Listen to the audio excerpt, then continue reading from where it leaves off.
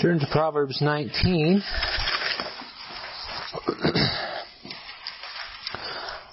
(19:21) is the text we'll be looking at this morning. And if you will allow me to begin with a correction from last week. I think I'm sad Brother Stan's not here because it was his correction. I defined wisdom as true knowledge applied righteously, I think. And he took umbrage at the term true knowledge. He said it was redundant. And as I thought about that this week, I thought, that's right. If you know something that's false, you don't know it. And so that was an interesting idea. So I stand corrected, and I tell you that, maybe I'll send this message to Stan, the recording, so he can hear me say that. But I tell you that not so much because my conscience is plagued about the conundrum, but that's a delight to me when people come up to me and tell me stuff like that. I'm always happy to be corrected. And in fact, it's an encouragement to hear a nice sermon, Pastor, but the greatest encouragement you can give is for me to know you're engaged with the word that I'm preaching. So whether or not I always get it right is of little concern to me. Whether or not we are feeding on the word together is my greatest concern. And so that's always a joy to me when someone comes up with a question or comment or correction. I love it. So that's why I bring it up. But let's go to God's word and prayer, or let's go to prayer and then we'll go to God's word. Father in heaven, please help us. We face many challenges and we need your help. Help us to see that it's not always your will that we overcome or that we conquer, but instead many times it is your will that we endure. May it be shown that not that we're mighty, but that our faith is persistent, because the object of our faith is mighty. May we learn by your word the power of holding our own plans loosely and trusting in you entirely.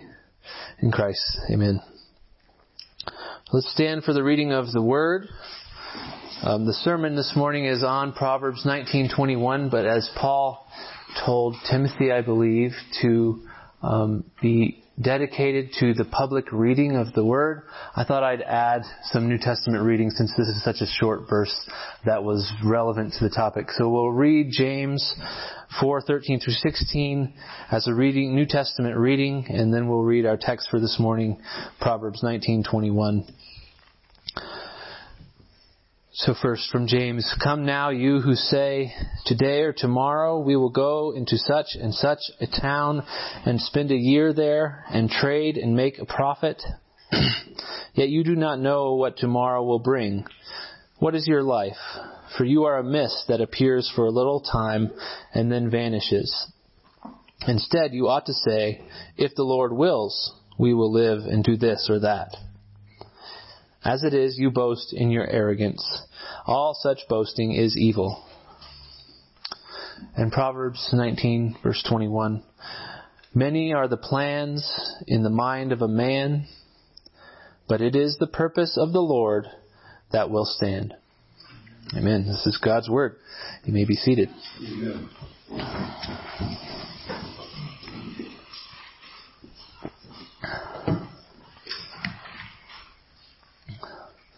Friday morning, I went into my office and I sat down and I started diligently working on this sermon. I was behind where I wanted to be. And I started trying to assemble things in my mind. What would be the main point? What would be the structure? What would be a good intro that would capture the problem that this text answers? All these things. And then that sweet conviction of the Holy Spirit came over me.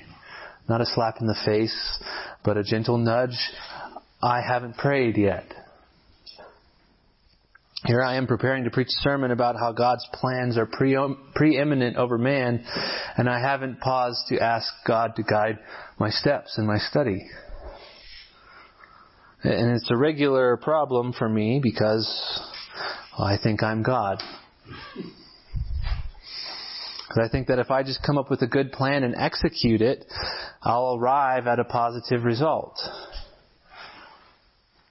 because I tend to lean on my own understanding rather than trusting God to direct my paths. Because I actually think I'm strong enough, I'm smart enough, I'm capable enough to stand on my own 2 feet without God's help. This is our problem. Men plan, we scheme, we devise, we map, we develop without any regard to whether or not the target we've set and the path we've planned is God's target and God's path. And as busy 21st century Americans, the calendar has in many ways become our golden calf. So we have to come to a place in our lives where we learn to plan loosely and trust God. That's really the proposition of this message this morning. Plan loosely and trust God. I think that's the exhortation that lies behind Solomon's proverb here. And it's ultimately because, as the title of this sermon says, God plans man's plans. We may bucket that, but it's true. God plans man's plans. God's plans are better than ours. They lead to better human thriving. And they give Him more glory and us more joy. And they include our plans. So if God has screwed up all of your life plans, that's probably because your plans were terrible. But God's are good. They're always good. So plan loosely, trust God. But it leaves us with that question, should we plan at all? Should we just wait for a scroll to descend from the clouds with our life plan mapped out for us? What is our responsibility in all of this? Proverbs actually has a lot to say about planning. On the one hand, the plans of men can be quite devious. A few examples from Proverbs. Proverbs 12:20, deceit is in the heart of those who devise evil. We are devisers of evil. Proverbs 3:29, do not plan evil against your neighbor who dwells trustingly beside you. We can easily take advantage of our trusting neighbor. We're devious men. This week I sat down and jotted out some planning confessions. Here's a few of them. When I plan for myself. Even though I should plan first for God, second for my neighbor, and last for myself. When I plan, I rely on my own abilities, intuitions, and motives, rather than God's strength, word, and providence. When I plan, I become entitled. I set up false expectations and become rigid and inflexible. When I plan, I devise secret, dishonest, and unsavory means to accomplish my goals. When my plans don't come to fruition, I blame God. When they do, I give myself the credit. Man's plans are devious because we have filthy hearts. And Proverbs teaches us that it is unwise to follow those plans because ultimately they lead to death. Any plan of man that is not nested inside God's will lead to destruction. When our plans are unhinged from the fear of the Lord, they'll hurt us and they'll hurt everyone around us. But that doesn't mean that planning our lives, thinking ahead about the future is some kind of act of rebellion, like I have this way I want to go and God has His way. Proverbs consistently commends wise planning and condemns not planning ahead as foolishness and as laziness. Teaching young kids about this is kind of fun because the consequences are relatively small, a goose egg or a scrape. So you usually just watch it unfold and let them learn the lesson themselves. And then you have an opportunity while nursing a goose egg to teach them. Did we learn anything? Did we learn something about the consequences of our actions? About thinking ahead? It is indeed foolishness not to think ahead, not to plan. A few examples again from Proverbs. A famous one, Proverbs 6. Go to the ant, O sluggard, consider her ways and be wise. Without having any chief, officer, or ruler, she prepares her bread in summer and gathers her food in harvest. The ant plants ahead. The ant stores up for the lean seasons. It's wise to plan ahead. Proverbs 21:5. The plans of the diligent lead surely to abundance, but everyone who is hasty comes to poverty.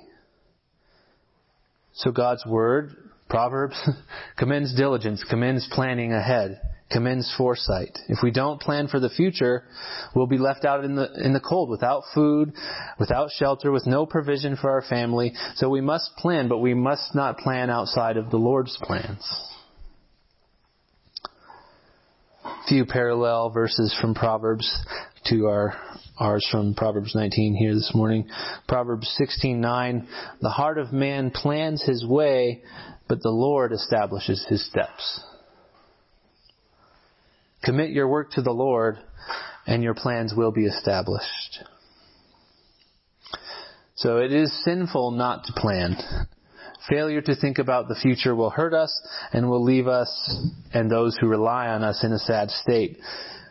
So I had a few confessions about when I don't plan. When I don't plan, it's because I'm lazy. When I don't plan, I blame God for the outcome.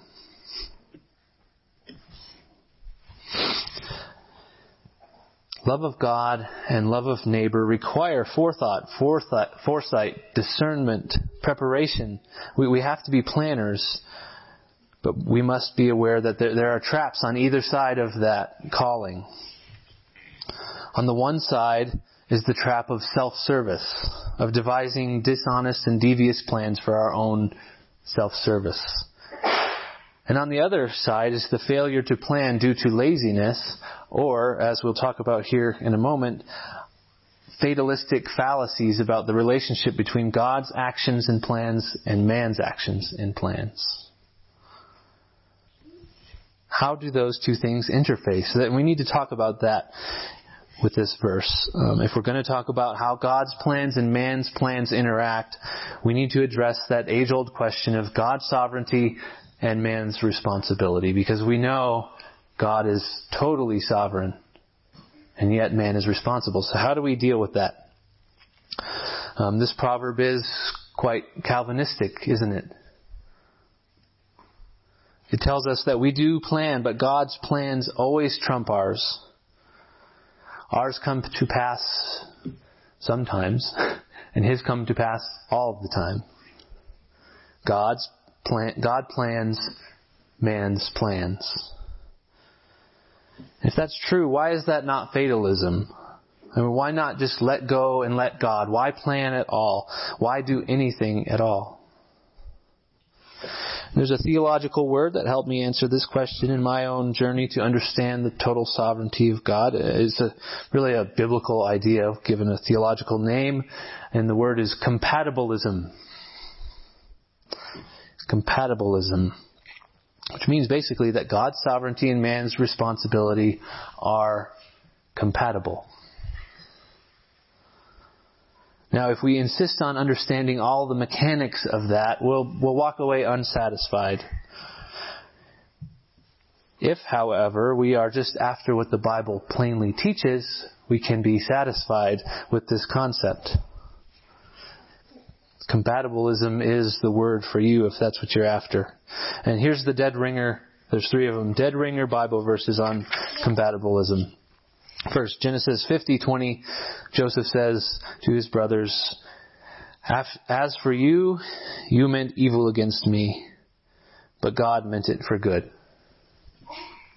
So there we have Joseph's brothers throwing him in a well of their own accord, of their own hatred, and yet it was in the plan of God. God meant it for good. He was acting, they were acting. Here's another one. This one's probably one of my favorites. Isaiah 10:5. God says, "Woe to Assyria, the rod of my anger, the staff in their hands is my fury." Assyria is a stick God used to beat the nations. And yet he says, woe to them. They're going to be punished for their wickedness. Out of their own greed and violence and just vileness, they came in and they were horrible to the people that they attacked. Out of their own will, they did that. And yet, they were the stick that God used to beat the nations. So, they're responsible, and God is sovereign. The third text is Acts 2:23. This Jesus, delivered up according to the definite plan and foreknowledge of God, you crucified and killed by the hands of lawless men. Here we have the worst act ever perpetrated. God incarnate crucified. And it says that he was delivered up according to the definite plan and foreknowledge of God. Total sovereignty, man's responsibility. Again, if we're after the mechanics of it, we won't be satisfied. But this is clearly what the Bible teaches. If we're committed to maintaining some idea of the autonomous free will of man over and above the autonomous free will of God, we won't be able to accept this truth. But the biblical data is undeniable. The Bible teaches compatibilism. We act, but we act inside the plans and decrees of God. God plans, man's plans. And rather than being a philosophical quandary to solve, this should be something that causes us to worship, to rejoice, to stand in awe of an all-powerful God, an all-knowing and totally sovereign God. I also took the time to write down some confessions about God's plans. Here's a few of them. When God plans, they always come to pass. When God plans, they include our plans as means. When God plans, His motives are always pure. When God plans, He executes them by the word of His decree. When God plans, they maximize His glory. And when God plans, it is for the joy of His people. God's interaction with the future is different from ours, in that we don't interact with the future. We take stabs at what it might be. God plans the future. He create. Verbs are hard. If you say created, that puts some timestamp on it. Like in the God create the future. God is outside of past, present, and future altogether. He's eternal. But many are the plans in the mind of men. Plans of men only exist there in our minds. We can, by our experience, by observation of patterns, by knowledge of cause and effect, and really with amazing accuracy, we can guess at what the future holds. Consider meteorology as an example. As much as we grouch at the weatherman, what they're able to do is pretty impressive. But that takes an incredible amount of work and thought for us. God, on the other hand, speaks, and His plans come into existence. His speech creates, His words work. When God plans, it is always for self-serving purposes. It might strike us weird. When God plans, it's always for self-serving purposes. That sounds bad to us because it is bad for us. But for God to do anything else would be gross idolatry. Who else should God worship, adore, and serve but the one worthy object of worship, Himself, the God of all the universe? But His self-service is also for us because the greatest good is God's glory. As Calvin said, where man's highest good exists, there is His glory. Man's highest good is God's glory. And therefore, God's glory is man's glory.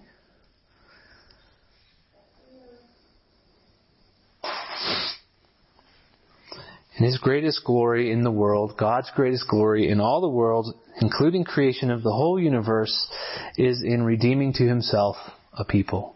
Our redemption is God's greatest glory that He's given us through Christ. And it's there in Christ Himself, the God-man, that we find both the example of the excellent planning and the plans of God. Christ is our example because He's the perfect man. He is wisdom personified. He's the only sinless man. He's the only man who ever planned perfectly. He is really the example of what it means to plan loosely and trust God. And of all the human beings who ever lived, He's the only one who's had omniscience and omnipotence to affect His plans by mere words. He's the only one to have perfect wisdom. And how did His wisdom manifest itself? John 8:28, when you have lifted up the Son of Man, then you will know that I am He, and that I do nothing on my own authority, but speak just as the Father taught me. Even the all-powerful, omniscient Jesus submitted Himself to the Father. That's what He did. He planned loosely and trust God. And when I look into the darker corners of my own heart, I have to admit that the more knowledge I have, the more experience and skill, the more strength, the more I'm inclined to rely on myself, on my own understanding. And here's Jesus, the very God of the universe, and He's in utter submission to His Father. He exemplifies the fear of the Lord as the beginning of wisdom. So make your plans, make them on bended knee. Now, He's not just our example. Christ is also the substance and the culmination of all of God's plans. The plans of men are kind of like the Tower of Babel. We'll build a tower and reach up to God. It's a great idea. We'll build a society that's happy and prosperous by ourselves. We can do it if we try. As we progress as a species, we'll one day overcome everything that plagues us. And even as Christians, we want to conform, or we want God to conform to that standard as well. It's like the disciples. Will you at this time restore the kingdom of Israel? Will you at this time restore the kingdom of America? Will you at this time redeem society? Will you at this time instill Christian virtue into this secular society? Will you at this time give me the American dream? We want God to conform to our perception, our plans. But whatever God chooses to do, our hope rests secure in this word. It is the purpose of the Lord that will stand. So anything that has come to pass, say in this last week or through the last year, has come to pass because God said it would come to pass. Amen. It was His purpose. He may one day cause the United States to become a bulwark and a beacon of righteousness and justice. He may allow it to collapse and fall under the weight of its own transgressions. He may give us abundance and freedom, or we may be like the saints of old who were rejoicing that they were counted worthy to suffer for the name and who joyfully accepted the plundering of their property. Whatever He does, though, we can rest confident and secure, knowing that His overarching plan is driving toward His glory and our redemption. Whatever may come, these verses should give us the greatest confidence. 1 Peter 1:17 through 21, I'm going to read. And if you call on Him as Father, who judges impartially according to each one's deeds, conduct yourselves with fear throughout the time of your exile, knowing that you were ransomed from the futile ways inherited from your forefathers, not with perishable things such as silver or gold, but with the precious blood of Christ, like that of a lamb without spot or blemish. He was foreknown before the foundation of the world and was made manifest in the last time for the sake of you, who through Him are believers in God, who raised Him from the dead and gave him glory, so that your faith and hope are in him. Jesus was foreknown before the foundation of the earth and was made manifest in these last times. That's God's plan. And he did it for us, for you and me, for those who would believe. In Ephesians 1:11, in him we have obtained an inheritance, having been predestined according to the purpose of him who works all things according to the counsel of his will. God's plans will never be thwarted.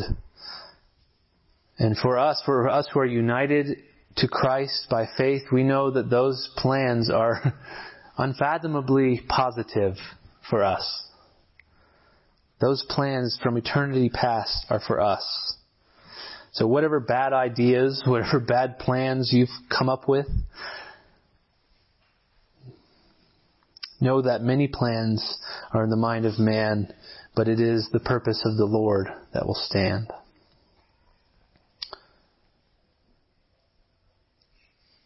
So be encouraged this morning by the total sovereignty of God. Right? R.C. Sproul, not one rogue molecule is outside his control. Praise the Lord. Amen. And be encouraged that whatever comes to pass, it is because God said it should be so. And be encouraged that God has ruined all your plans because his are better. And be encouraged that your faithful plans for the future are nested inside a bigger picture. And be encouraged that as Jesus showed us, wise planning is dependence on God and not on ourselves. And be encouraged that in Christ you are the object of God's saving plan. Be encouraged to plan loosely and trust God. Amen. Amen.